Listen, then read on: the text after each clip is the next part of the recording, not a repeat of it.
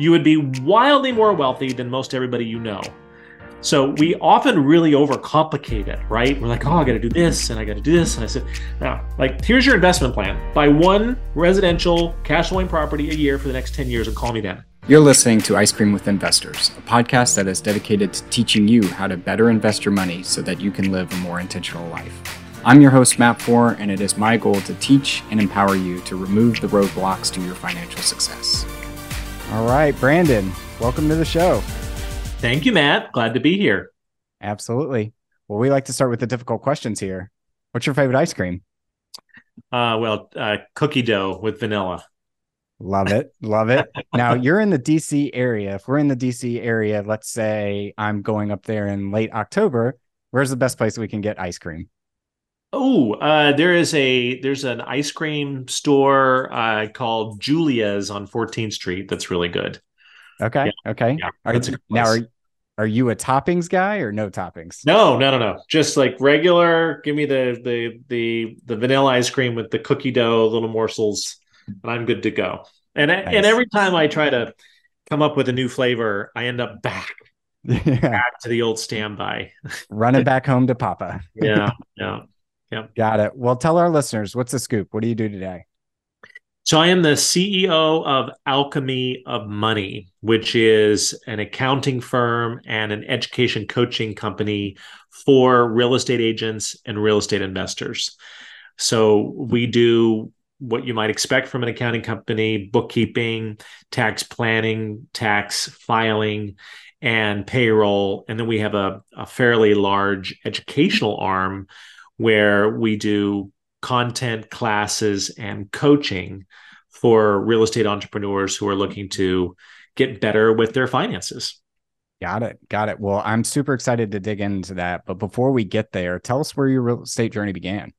Sure. So my real estate journey began at 2:00 in the morning on Capitol Hill in Washington, D.C., and a little row house, 2-bedroom, 1-bath, with me in the living room watching an infomercial, wondering what I wanted to do with my life, when Carlton Sheets came on and he said, you could buy real estate with no money down and be rich on the beach in 90 days. And I was like, really? Oh, well, that sounds like a good plan. Let me see what I could do here.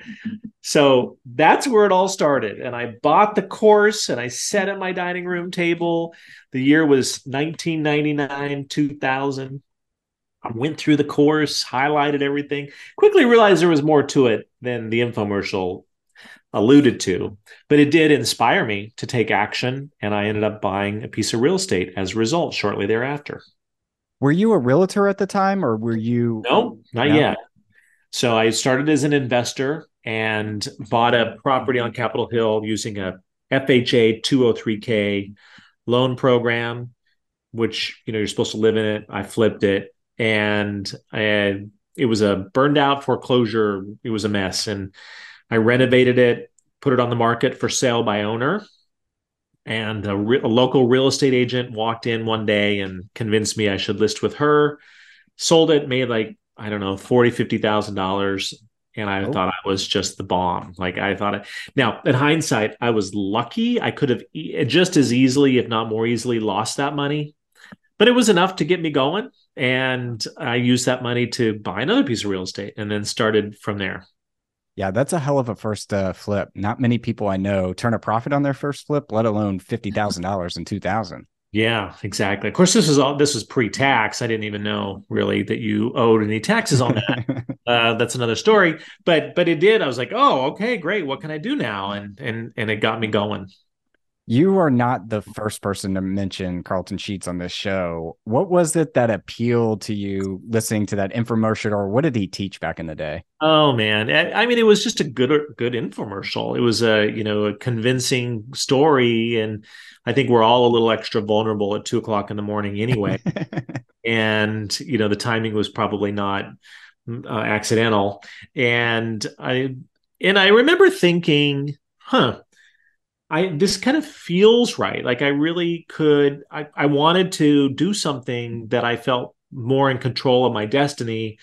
I had a job at the time, in a sales job, and I was doing well in that sales job, but I felt really limited in my income potential, and frankly didn't want anybody to tell me what to do. I see now I was a classic entrepreneur. I hadn't identified as such yet, but that sort of idea of being a real estate investor appealed to my entrepreneurial sense. Yeah. So you flip your first house, you hit a home run. Did you go down the investing journey right after that, or did you become a realtor? Talk us through that transition. So I bought another property and flipped it, and then bought another one and held it. And in that period of time, my original real estate agent who listed that first property said, "You really ought to consider getting your real estate license and going in full time as a realtor as well as an investor." And I was in an information technology staffing sales job at the time. And this was right as the big IT bubble was bursting in the early 2000s. So I could see my book of business and my IT sales job quickly diminishing, but real estate appeared to be quickly accelerating. And so I was like, well, I'm going to make that shift. And so I went into real estate within a few months of starting as an investor, as a full-time agent. A common misconception out there when I talk to new investors is that they think they have to be a real estate agent to be a real estate investor. I've Uh, heard pros and cons on both sides, whether it's beneficial to have your license and whether it's not beneficial to have your license. I would love to hear your perspective on it as an investor and agent. Was it a good move for you? Was it a bad move? Talk us through that. it was for me. I mean, sure, there's some things that you could do without a real estate license you can't do with a real estate license, just in terms of the way you can source deals and the deals that you can create within those. But by and large, a real estate license does get you closer into the industry and does teach you a lot about a lot of things you may not otherwise learn that becomes handy another time. So I'm an advocate for it generally. But I would also say just because you have a real estate license doesn't mean you're going to be any good at investing, right? As a matter of fact, there's no correlation, I would say. But it can be helpful as an investor to have another source of income because Mm-hmm. you usually do need to generate some cash to buy things, unless you have a trust fund, then good for you. And it can be a great source of knowledge. Yeah. Yeah. Putting on your real estate hat, it's easy to become a realtor. It's really hard to be a good realtor. So if I'm a new investor out there and I'm looking at working with a real estate agent, what should I be looking for that separates good realtors from bad realtors, in your opinion? Yeah, yeah. So real estate agents in some ways are like accountants in that you don't know you have a bad one until it's way too late. Amen. And so, but you can do a little bit of research to figure out what's actually going on. And I would say if you're working with a real estate agent to procure real estate investments, then I'd want to know how much real estate that real estate agent owns or has owned. A lot of real estate agents are excellent in sales, but not good at building any sort of portfolio. And when you start building your own portfolio, you inevitably learn things that there's just no way you can learn as a broker of deals. So ideally, you'd have a real estate agent who had a well balanced understanding of the investment world by having bought a few properties themselves.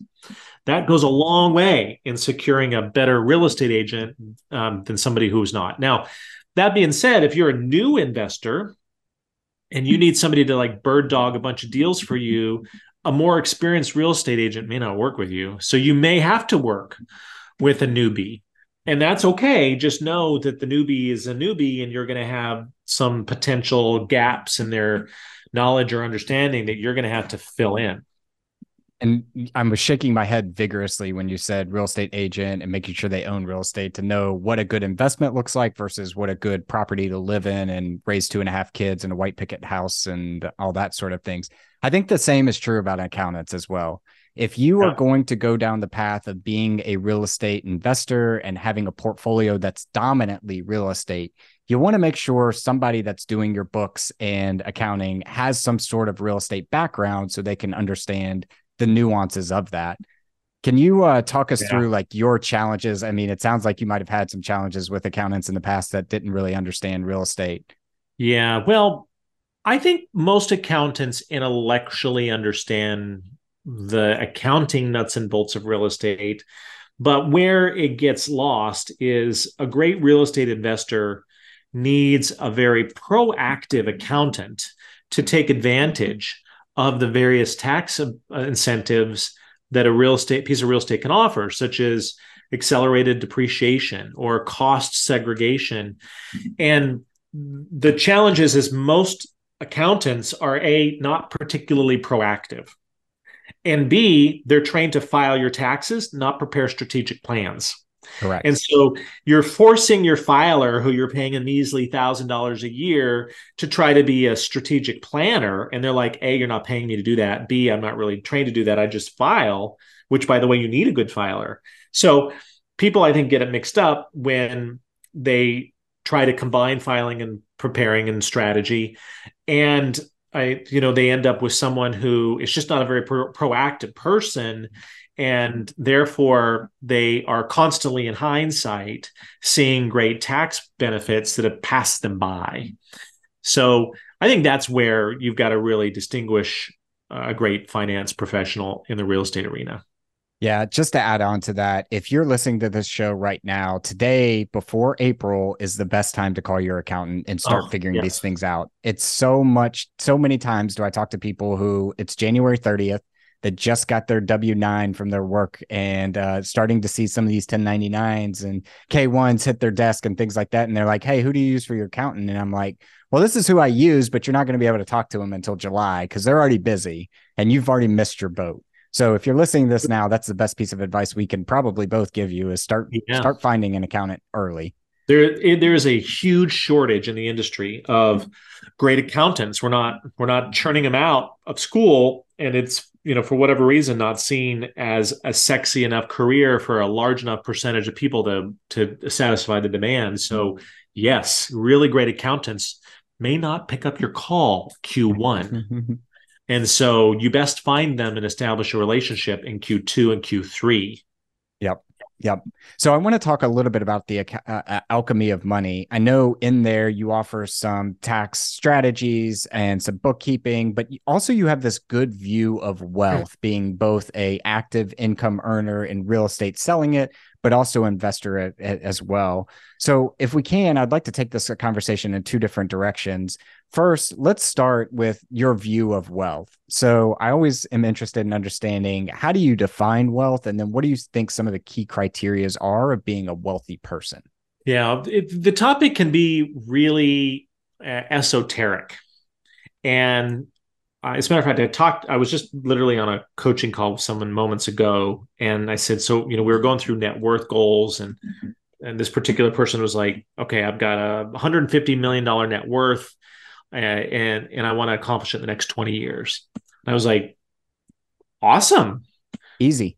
But what is that going to do? What are you doing? Like, what is this grounded in? Or is this just a numerical game? Which, by the way, that's fine at some point, but most people are actually trying to accomplish some sort of emotional hit of some kind. They're trying to satisfy a sense of freedom or peace of mind or flexibility.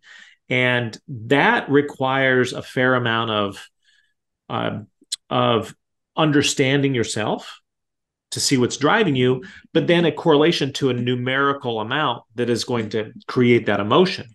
So wealth, in my mind, is being able to say, my primary emotional driver is X, and I can satisfy that driver, or at least to some degree, by a specific amount of cash flow coming in every month passively.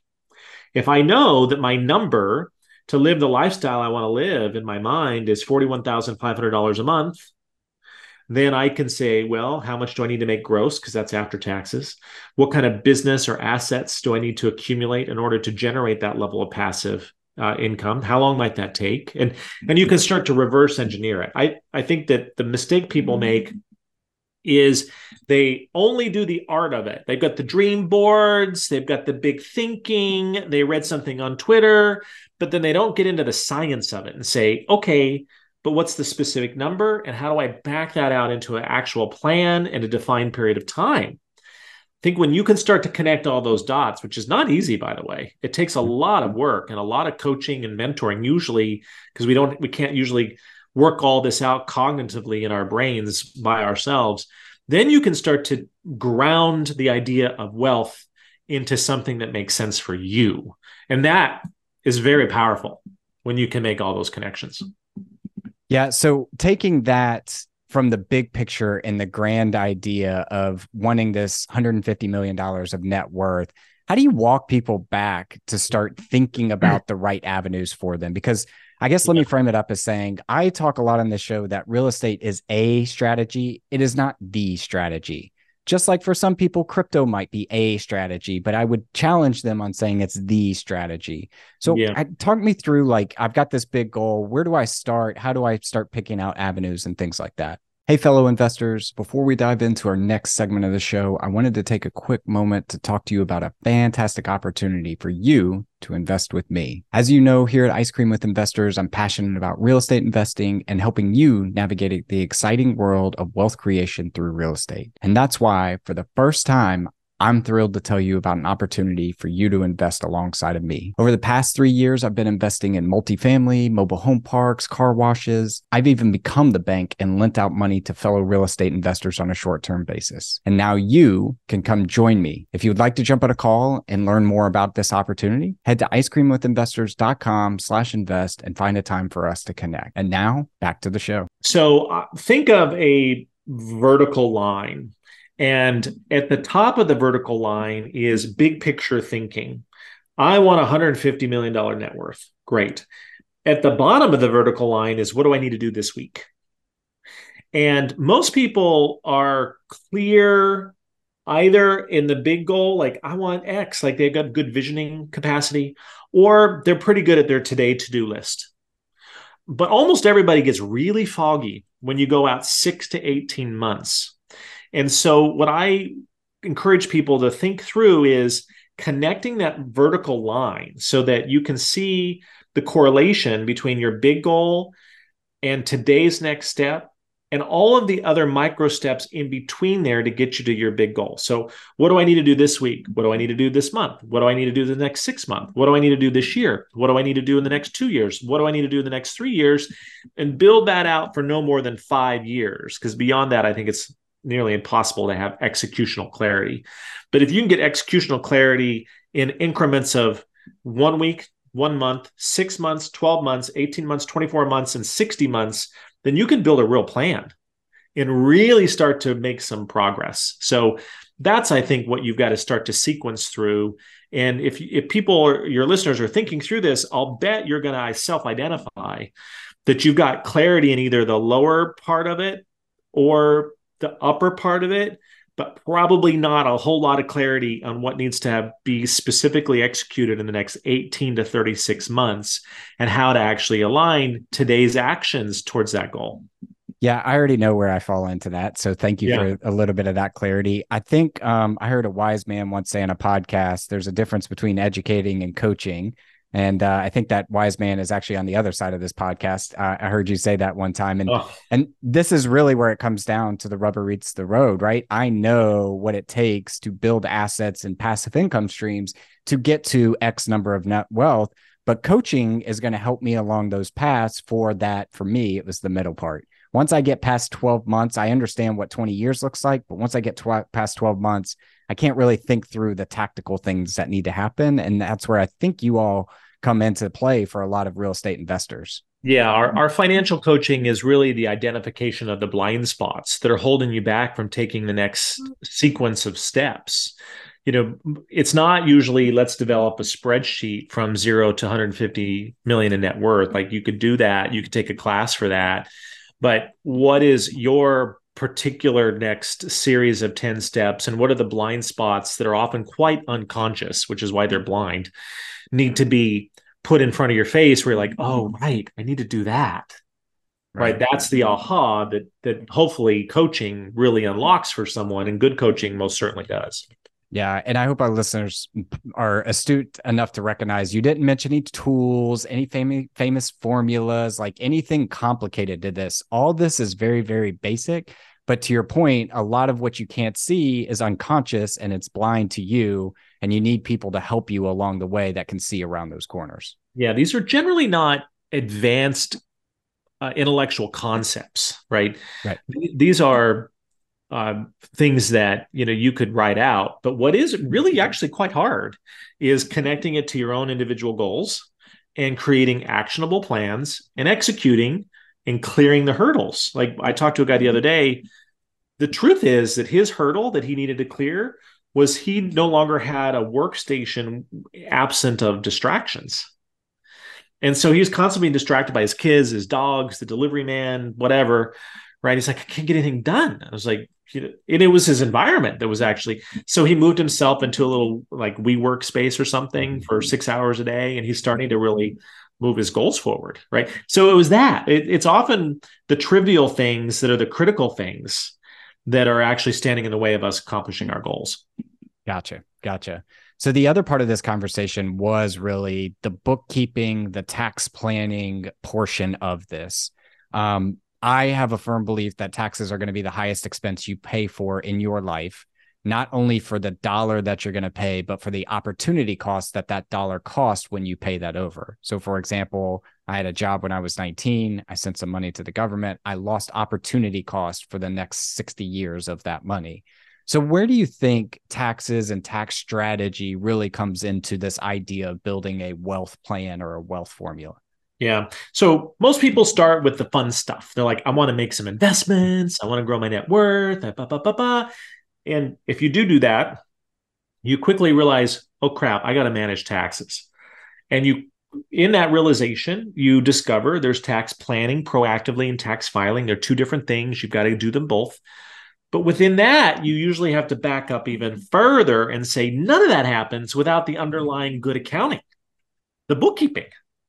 And that's it. I was talking to somebody the other day and I was telling him the investment necessary for bookkeeping. He's like, really? Gosh, that seems like so much. It's like, it is the foundation of everything. You have no good tax planning or strategy without underlying great bookkeeping. You have no ability to generate net worth beyond a certain amount of your own personal effort without great underlying bookkeeping. So it is the most underinvested, underutilized, critical thing out there, which is great bookkeeping. And you know it if you've had a bad bookkeeper and you got audited by the IRS. Then you're like, well, that'll never happen again. And you'll pay what's necessary to get great books done in a timely, consistent manner. And I think like bookkeeping is a pain. I don't know if you do your own books. I do my own books still. It's a pain and I hate doing it. And every time I'm doing it, I'm like, this just drains energy from me. I could be using this time to be more impactful or generating more ideas, creating all those sorts of things. So for nothing else, then if you think that your time is worth something, then investing in a bookkeeper is definitely worth the investment. Yeah, you should be the CFO of your business, not the bookkeeper. But the bookkeeping has to be done, and that is a skill set. Great bookkeepers are unique individuals that they really like to be in the spreadsheets and the journal entries and the coding and categorization. That is a different skill set than analyzing the data or thinking through the strategy. Those are different things. So, and you can't generally be good at both. You're usually good at one or the other. That's right. So taking you back outside of the alchemy of money for a second and putting your real estate investing journey hat on, you've been investing in real estate for at least 23 years now. You've seen the booms, you've seen the busts, you've seen the COVIDs, you've seen the return back to work. I would love to hear like kind of your general perspective on where you see the real estate industry, knowing that it's a multi-trillion-dollar industry and it's hard to say where we are in each different asset class. I'm just interested in how you're viewing that right now, I guess. Yeah. Well, real estate has been the foundational formula for becoming a millionaire for as long as we know, right? Since Egypt. And so, that it remains so. I think when I think of real estate investing, though, I like to come back to some other foundational principles, which is invest in what you know, right? You need to get really good at a specific asset class to really get good at investing. And very few people can get good at a lot of different asset classes. So at some point, you really have to narrow in your focus on which type of real estate you're going to go for. Multifamily residential, mom and pop commercial, mixed use, office, warehouses. What are you going to do, right? And get your portfolio specialized around that. Or if you don't really want to be the general partner and drive the development of these deals and build out a finance team and run that all yourself, then being a limited partner where you're really just putting in the cash is a great way to go. You have to realize your returns are probably going to be a little bit less than a GP, but then it's a little bit less about getting really good at picking great properties and getting really, instead it's more about getting really good about picking great partnerships of managing general partners who have a track record of producing great results, and you can tag your wheels to them. So, in my personal history of investing, I started with residential flipping, which generated enough cash for me to go to residential single family houses and condominium rental properties that modestly cash flowed, but nothing fabulous in the DC area at the time. I built up, a number of units doing that. But then personally, I said, once I got above 10 doors, I was like, wow, this is becoming a full-time job in and of itself. And I didn't really want to do that. And when I looked at the acquisition of a management company and the margins associated with that, I grew the portfolio by another, I don't know, 15 or 20 doors until it was large enough that I could sell it and start to roll my assets into commercial properties, which ultimately I have found to be a better fit for me because you can hire better, more professional management, generally of commercial assets. You can diversify a bit more, I find, because I could become a limited partner in some and a general partner in others. And I think most people who are in commercial have followed a similar path, which is they started in residential and then decided to go into commercial. Very few people, I can't think of anybody unless you start with a large amount of capital, start in commercial. You have to generally work up into that. So, where I sit now, I often advise people, I'm like, okay, where are you going to start? May not be where you end up ending. And wherever you start, you should build a series or a set of expertise to mitigate the risk of that investing and set a goal. A good goal for someone is one acquisition a year or every other year. And quite frankly, if all you did was buy one residential cash flowing property a year for the next 10 years and you did nothing else, you would be wildly more wealthy than most everybody you know. So we often really overcomplicate it, right? We're like, oh, I got to do this and I got to do this. And I said, no, here's your investment plan. Buy one residential cash flowing property a year for the next 10 years and call me then. Yep. And you'll have a lot of options. It sounds like we had pretty similar journeys in the sense of I scaled mine to 10 and then I quickly realized, wow, this is way more of a burden than I thought it was going to be. Even though I wasn't managing those properties, I was having to manage the managers and manage the contractors of those properties and things like that.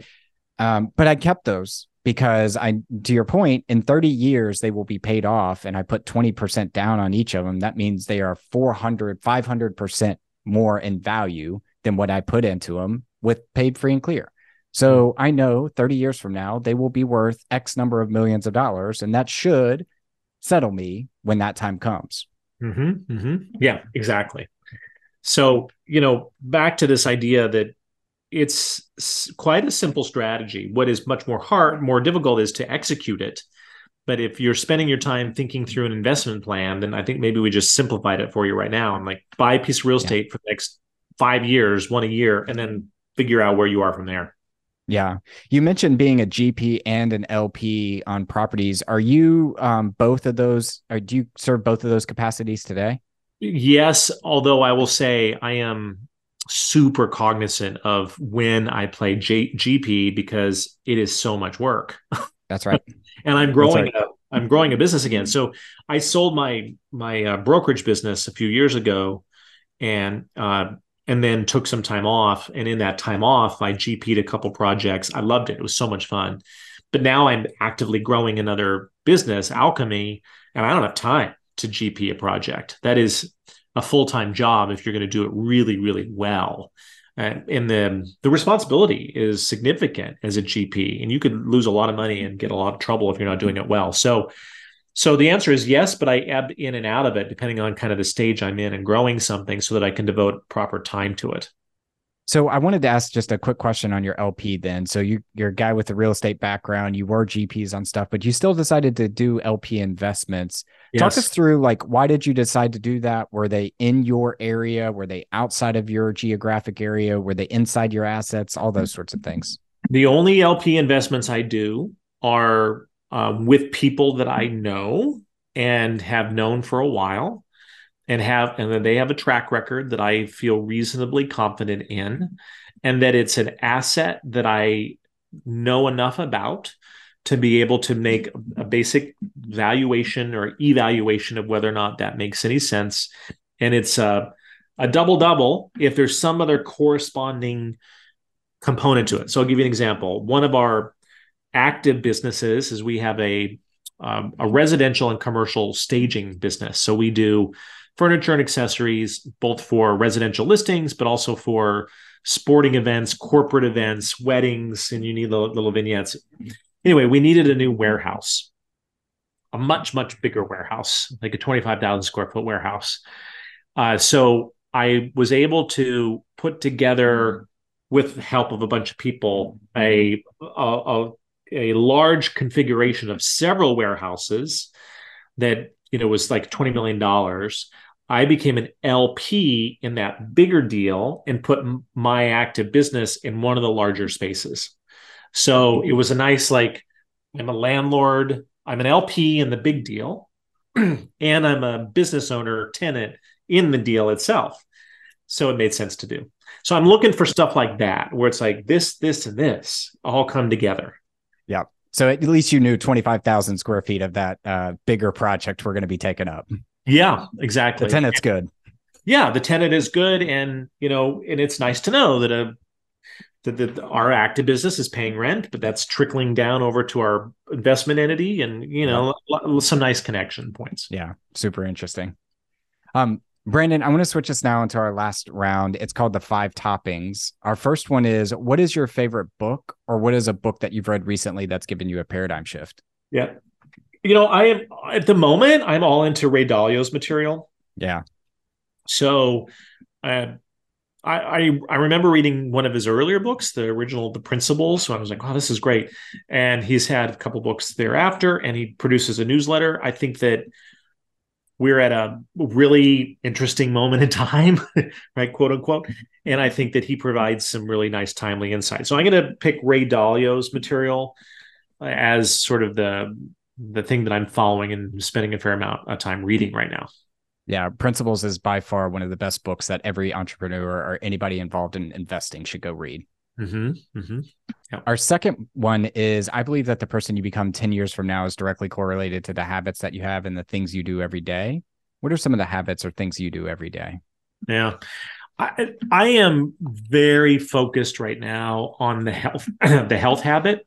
So I as I'm getting older, I'm realizing the foundation of great health is everything. Like, I am a naturally motivated and focused and productive person. I'm grateful that I have that gift. Um, and I sometimes don't pay as much attention to my health as I need to in lieu of all my entrepreneurial ventures. And I'm realizing that I have to be on my A game every day, which requires great sleep, great eating habits, and great exercise habits.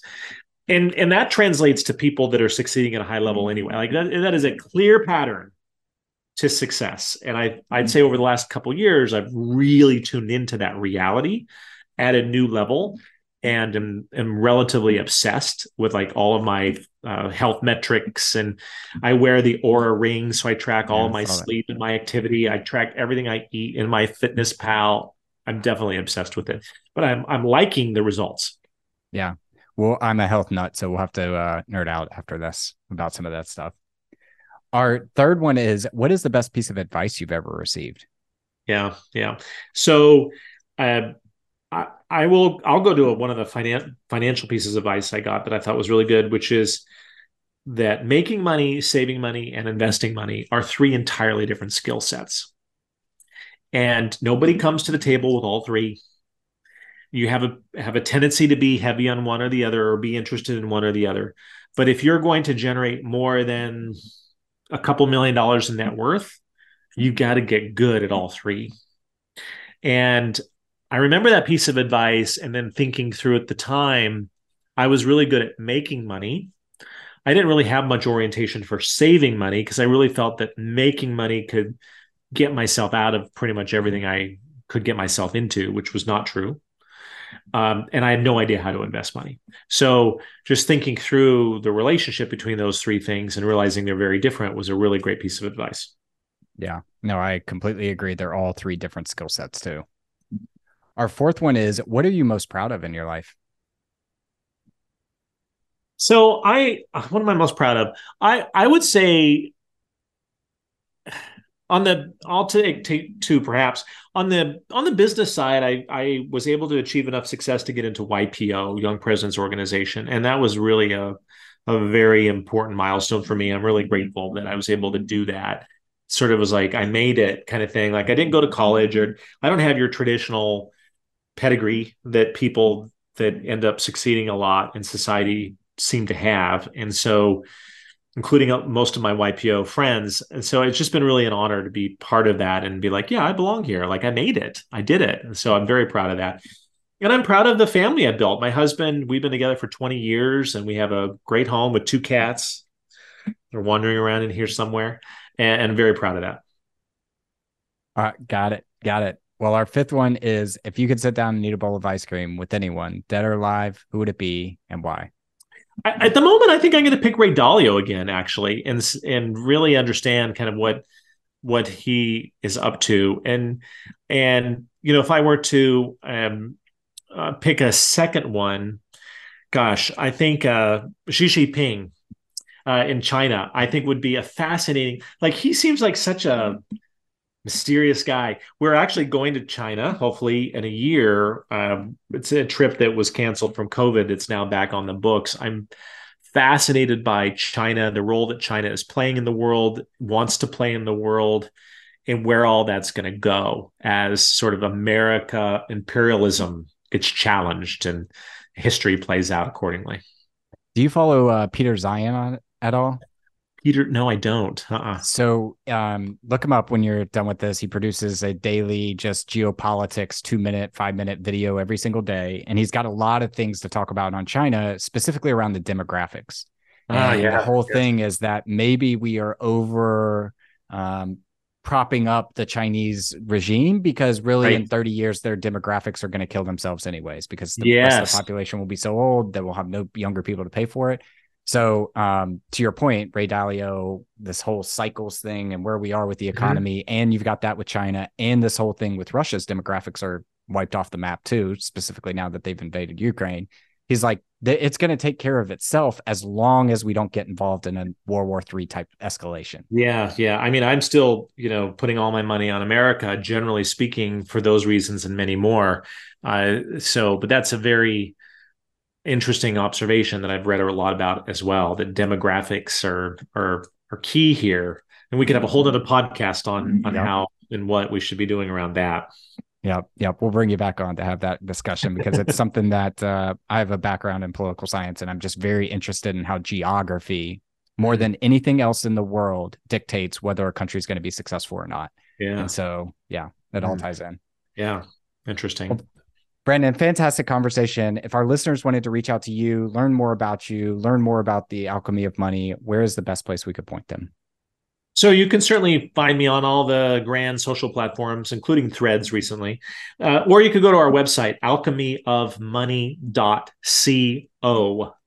Alchemyofmoney.co is where you can find me and the company. Perfect. We're going to leave links to that in the show notes. And then Brandon, thanks for coming on. All right. Thanks for having me, Matt. Thank you for listening to Ice Cream with Investors. If you like what we serve you here, it would mean the world to me if you would like, subscribe, and leave a review on your favorite podcast app.